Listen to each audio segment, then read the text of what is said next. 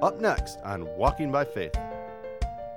Every part of your life, in my life, is to be affected by who we are in Christ. Your redemption, your being in Christ, is to change everything about your life. Right? God loved you so much. He valued you so much as to send His Son to become human and to die, to redeem you, to lay down His life for you.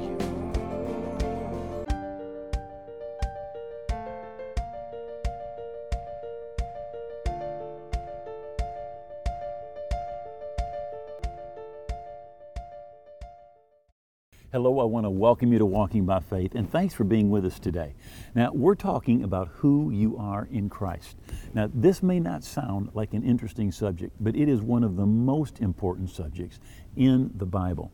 In fact, if you look in your New Testament, over 130 times, the Bible talks about who you are in Christ, in Him, in whom, in the Beloved.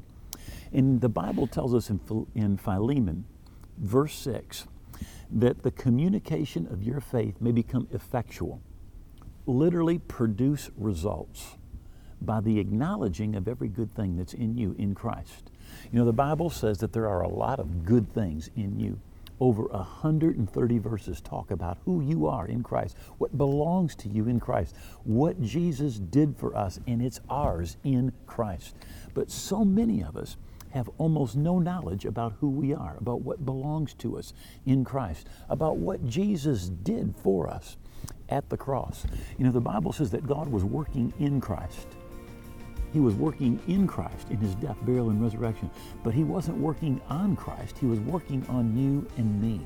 And we need to find out, what is it that God did for us in Jesus' death, burial, and resurrection. So we're going to be taking a look at who you are in Christ today. This is the next installment in our message about redemption realities, who you are in Christ. Even the world will tell you it is important for you to know who you are. You need to have your own identity. But as a Christian, the identity that we need to have is who we are in Christ. Because if you're in Christ, the Bible says that you are a new creature, a new creation, that old things have passed away and all things have become new. And you are so new that you need God to introduce you to yourself. Right? And that's what we're looking at, who you are in Christ. Let's take a look at our springboard text, Philemon verse 6. That the communication of your faith may become effectual. So your faith needs to be effectual, or we can say it this way, powerful, and produce results. And if you as a Christian, you look at your Christian life and you think, you know, I'm on my way to heaven, but other than that, nothing has changed, then this verse has some revelation for you, because your faith can become powerful and produce results. How's it going to happen? By the acknowledging of every good thing that is in you in Christ Jesus. Now notice it says every good thing. Over 130 times in the New Testament, the Bible talks about being in Christ, in Him, in whom, in the Beloved. And in every one of these verses, it's talking about what God has done for you and who He's made you to be through the death, burial, and resurrection of Jesus. Most Christians can't name 5 things that are different about their life because they're in Christ, because they're saved. But yet, if you go in your Bible, there are scores of things that happen to you because of who you are in Christ Jesus. And it says you need to acknowledge them. It's the Amplified translation that says that you need precise, accurate knowledge. Precise, accurate knowledge. Again, there's no ignorant faith. You cannot have faith. You cannot be believing God for things that you do not know anything about. And when Jesus arose from the dead, victorious over sin, death, and the devil, He didn't do that so that you might have a little bit of help in your life. He did that because He realized that through what He did, everything was going to change. So let's take a look at Ephesians chapter 1. And we'll start with verse 7 today. It says, in him, again, in Christ. And when the Bible talks about in Christ, it's talking about your participation or your being credited to everything that Jesus did in his death, burial, and resurrection.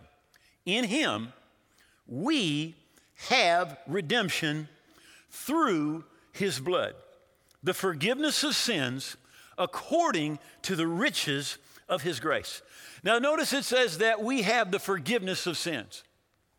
I mean, there's a misconception among some people that to become a Christian, you need to confess all of your sins. Now, let me just say this. If you needed to confess all your sins to become saved, to become a Christian, none of us would ever get saved because you've forgotten more sins than you've remembered. You could not confess them all right?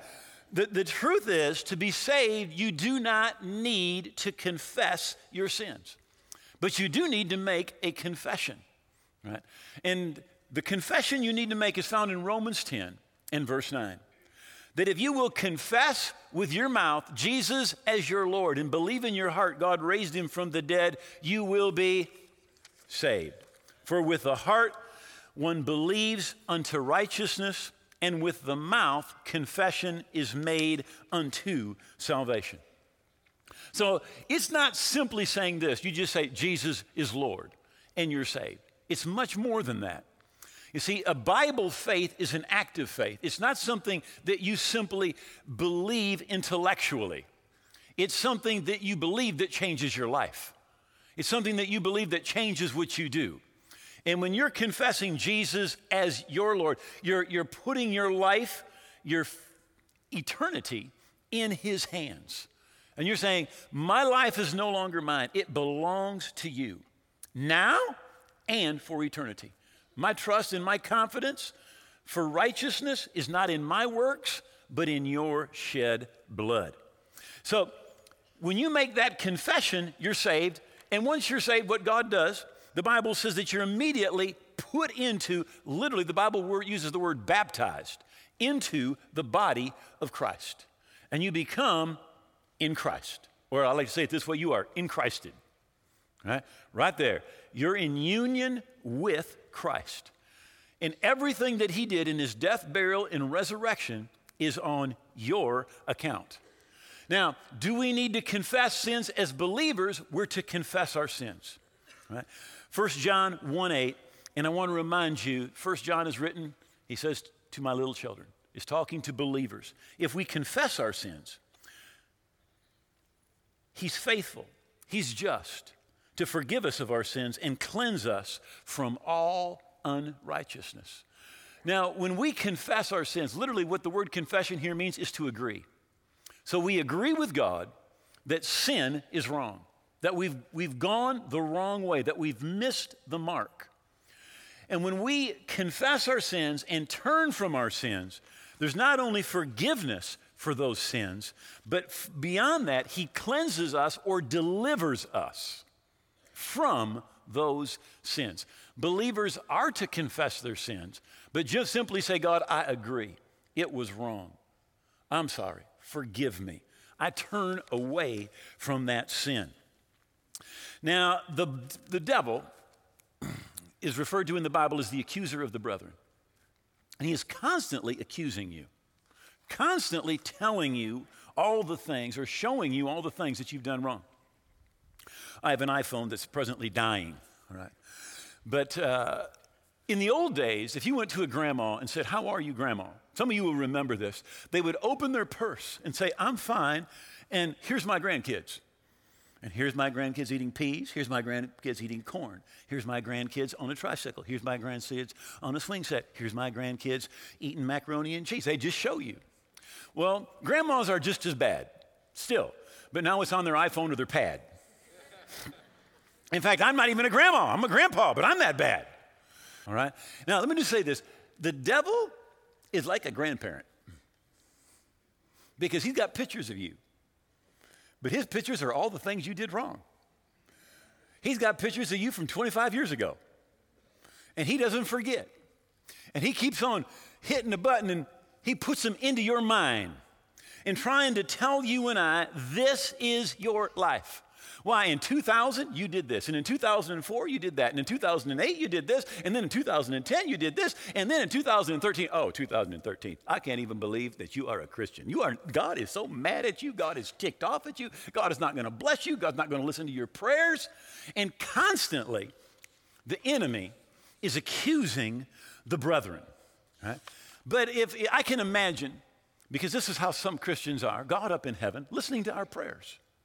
And somebody comes and they're confessing their sins. The Bible says to confess their sins. They said, God, this is what I did. God, it was wrong. I agree. God, I ask you to wash me in the blood. Lord, I repent. I turn from this thing. And Lord, I just thank you for forgiveness. And they get up and they go on. But the next day, the accuser of the brethren's there. And he puts that same picture up. And he says, look what you did. And so you go back to God. You go, God, oh, forgive me, wash me in the blood. Lord, I just confess that this was wrong. Lord, I turn from this thing. I ask you to cleanse me. I ask you to wash me in the blood. And God's up in heaven. And he's listening to all this. And he's like, what in the world are they talking about? He says to Gabriel, what did they do? Look at them. They're crying, they're bawling, they're confessing. What did they do? And Gabriel says, I'm not sure. God says, check it out. He gets over on his iPad, puts it up, puts you up. See what's going to show up. And God says, what showed up, Gabe? Well, Gabriel says, according to all our information, well, he's saved. He is in Christ. They're righteous. They're justified. They're washed in the blood. They're a new creature. They're redeemed. They're delivered. They have the blessings of Abraham. Their mansion is under construction at the corner of Hallelujah Street and Blood of Jesus Avenue. He said, I don't know what they're talking about. Because the first time that you confess your sin, he is faithful and just to forgive you of your sin and cleanse you from all unrighteousness. But yet the enemy, the accuser of the brethren, he will constantly try to put those pictures into your mind, constantly try to condemn you. He is fixated on your past. Hey, aren't you glad God does not consult your past to determine your future? Right? Your past, it is under the blood. It is forgiven. Again, Ephesians 1:7, in him we have redemption through his blood, the forgiveness of sins. Now notice it is through his blood. The Bible tells us in 1 Peter, knowing that you weren't redeemed with corruptible things like silver or gold from the vain conversation or lifestyle received by the tradition of your fathers, but by the precious blood of Christ, as of a lamb without spot and without blemish. Now, literally, you and I owed a debt that we couldn't pay. The wages of sin is it's death. And we could not pay for our own sin. In fact, it says it like this in Psalms 49. No one can ever redeem himself or pay his own ransom to God. For the price for himself is too high. And it will never be that he'll live on forever and avoid the sight of the abyss. The Bible says you couldn't redeem yourself. But Jesus could redeem you. His blood could redeem you. And I want to just take a moment and talk to you about why Jesus' blood was different. It says this in John, the first chapter. It says, in the beginning was the Word, Jesus. And the Word was with God, and the Word was God. He was in the beginning with God, and all things were made through him. And without him, nothing was made that was made. So it says, in the beginning, he's with God, and Jesus was God, and everything that's been made was made through Jesus. In other words, when God in the beginning said, let there be light, and the universe leaped into existence, it was Jesus who said, let there be light. Isaiah said this in chapter 9 and verse 6, for unto us a child is born, and unto us a son is given. Now notice it says a son is given. See, he was in heaven before he was born in Bethlehem. And he had to be given from heaven. He had to take the form of a human being and literally come and be born a human. Right? Philippians 2:7, it says, when the time came, he set aside his privileges and took the status of a slave, became human. So Jesus was in heaven. He put aside all of his innate deity and came and was born a human being. Now, what's important is this. His blood was different than anyone else's. You know, you get your blood type from your father. Did you know that? You get your blood type from your father. Who was his father? God. God. And when Jesus' blood was different than any other person's blood. And that's why his blood, spotless, sinless, was able to redeem humanity. That's why the Bible says no one could redeem themselves or pay their own ransom. It took something out of the ordinary. It took something special. It took the blood of Jesus. Right? In 2 Corinthians chapter 12 and verse 2, the Apostle Paul, speaking of himself, says this, I know a man in Christ.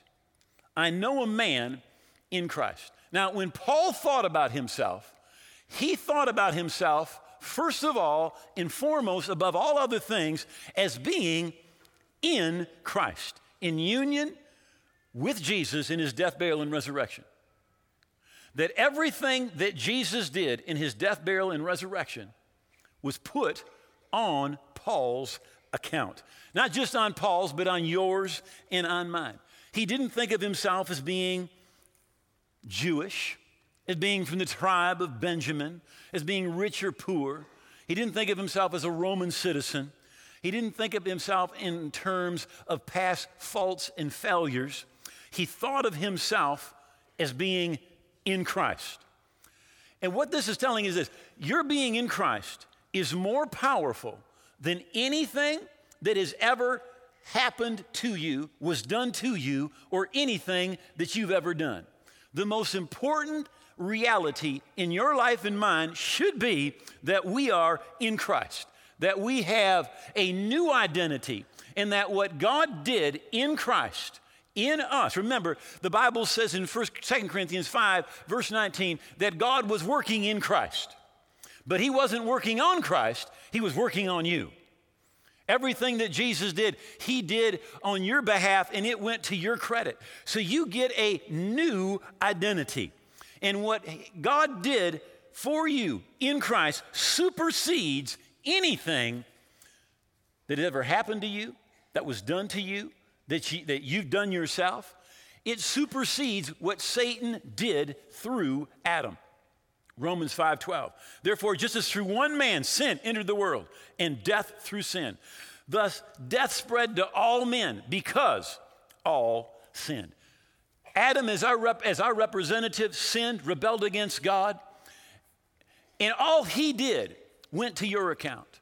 The curse that fell on him fell upon you and fell upon me. But Romans 5:17 says, for if by one man's offense death reigned through the one, much more those who receive. Notice the curse is automatic, but the blessing is not. It's for those who receive the abundance of grace, and the gift of righteousness will reign in life through the one, Jesus Christ. Right? We are to have our identity as being in Christ. Jesus, it says in Philippians again, was born a human being, right? Let me just read it again, Philippians 2, verse 7. And when the time came, he set aside the privileges of deity. He took and set aside his innate deity and took the form of a slave, became human. Having become human, he stayed human. Having become human, he stayed human. It was an incredibly humbling process. He didn't claim special privileges. Instead, he lived a selfless, obedient life and then died a selfish, obedient death, and the worst kind of death at that, the crucifixion. Now, because Jesus became human, the Bible tells us that he went through temptation like you and I did. In Hebrews 4, it says, for we do not have a high priest who cannot sympathize with our weaknesses, but was in all points tempted as we are, yet without sin. He understands your pain, your grief. He understands our condition. He understands rejection. Jesus understands what it's like to be human because he became a human being. And he understands your feelings. He became one of us. But he became one of us so that we could become like him. He became like us so that he could redeem us and we become like him. Romans 8:29 says, "For whom he foreknew, he also predestined to be conformed to the image of his Son, that he might become the firstborn among many brethren." Now, if there's a firstborn, there is a second and a third and a fourth and a fifth and a sixth. And how many know your number is in there? He's the firstborn among many. We have the same family, the same inheritance, all right? The same Father. We get the same nature. We get the same righteousness. He that knew no sin became sin for us that we might be made the righteousness of God. We're given the same seating, the same victory, right? Jesus did not come to get you to heaven. He came to get heaven into you. Got that? Jesus came to get heaven into you. Jesus said, "The kingdom of God is within you." The kingdom of God is within you. Therefore, if anyone is in Christ, he's a new creation. Old things have passed away. Behold, all things have become new. New in kind, new in quality, all right? Jesus did what had never been done before so that he could do for you something that had never been done before. Now, the Bible says this in 2 Corinthians 5 in verse 16. It says that therefore we no longer know anyone or regard anyone according to the flesh. Even though we have known Christ according to the flesh, yet we know him thus no longer. It says, don't know anyone according to the flesh. And then the next verse is, if anyone's in Christ, you're a new creature. Old things have passed away. Behold, all things have become new. When the Bible talks about knowing someone according to the flesh, it's talking about looking at their family, looking at their past, looking at the things that they've done wrong and limiting them and saying, I know who you are. I know what you can do. I know your potential because I know where you came from. I know what you've done. I knew you when you were a runny-nosed kid. I knew you when you were getting drunk. I knew you when you were selling drugs. I knew you when you lied. I knew you when you were fornicating. And you are just a fornicator. But the Bible says don't look at anybody like that. Because if anyone is in Christ, you are a new creation. Old things have passed away. Behold, all things have become new. You see, what is important is not your height or your weight or the color of your skin. It's not your family history. It's not important where you've been, what you've done, or who you slept with, or the drugs that you've taken. What's important is who you are in Christ. Because when you're in Christ, you are a new creation. Old things have passed away. Behold, all things have become new. You're born of God. You have a new identity, all right? You are loved and valued. You know, there's the law of exchange. When you go to the store, you give them so much money and they give you an item and it's supposed to be of equal value, right? God put value on you. When he gave his son and his life's blood for you, he put value on you. He loves you. He values you. Let me just say this. God did not make any junk, right? You're a new creature. You're part of a new family. You're part of the church. And by the way, the church is in two parts. The church triumphant, that's a church in heaven. And there's the church militant. You say, what's that? That's the church on earth. And by the way, you're not supposed to be a closet Christian. You're supposed to be a militant Christian, all right? See, let me just say this. Divorce no longer runs in your family. Mental illness no longer runs in your family. Depression and poverty and anger problems no longer run in your family.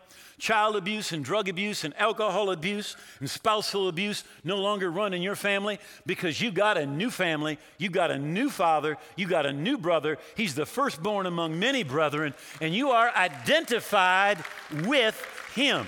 All things have become new. Right? And every part of your life, in my life, is to be affected by who we are in Christ. Your redemption, your being in Christ, is to change everything about your life. Right? God loved you so much, he valued you so much, as to send his son to become human and to die to redeem you, to lay down his life for you. We never like to close this program without giving you an opportunity to get right with God. If you don't know where you stand with God, or if you say, I want to be forgiven, I want to be right with God, I want to know I'm on my way to heaven, I want to invite you, bow your head, pray this prayer out loud, just from your heart. Just say, oh God, I believe Jesus died on the cross. I believe his blood paid for my sins, and I believe he rose again. I receive him as my Savior and Lord. I'm going to live for him every day.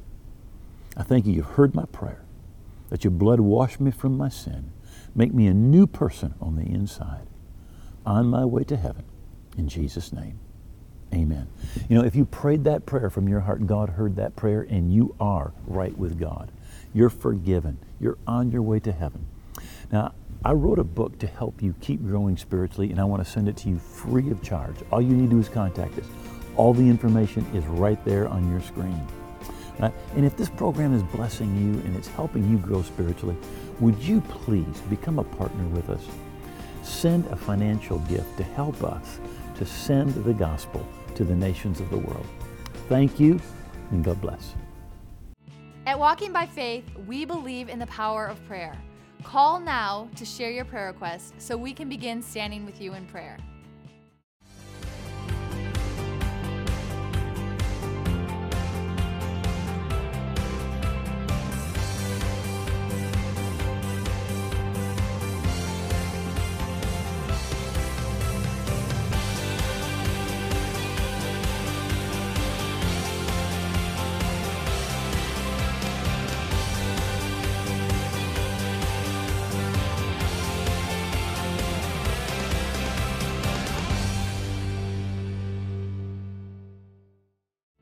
Thank you for joining us for today's message. We are always so encouraged to know that God is using this ministry to touch lives across the world. We would love to hear from you. If you have a story about how God has used these broadcasts to touch your life, please email us at yourstory@walkingbyfaith.tv. Thank you for watching Walking by Faith. Walking by Faith is made possible in part by the generous gifts of our viewers. If you would like to contribute to reaching the world with the gospel of Jesus Christ through this program, please contact us at Walking by Faith, 5120 Ivan Rest Avenue Southwest, Granville, Michigan, 49418.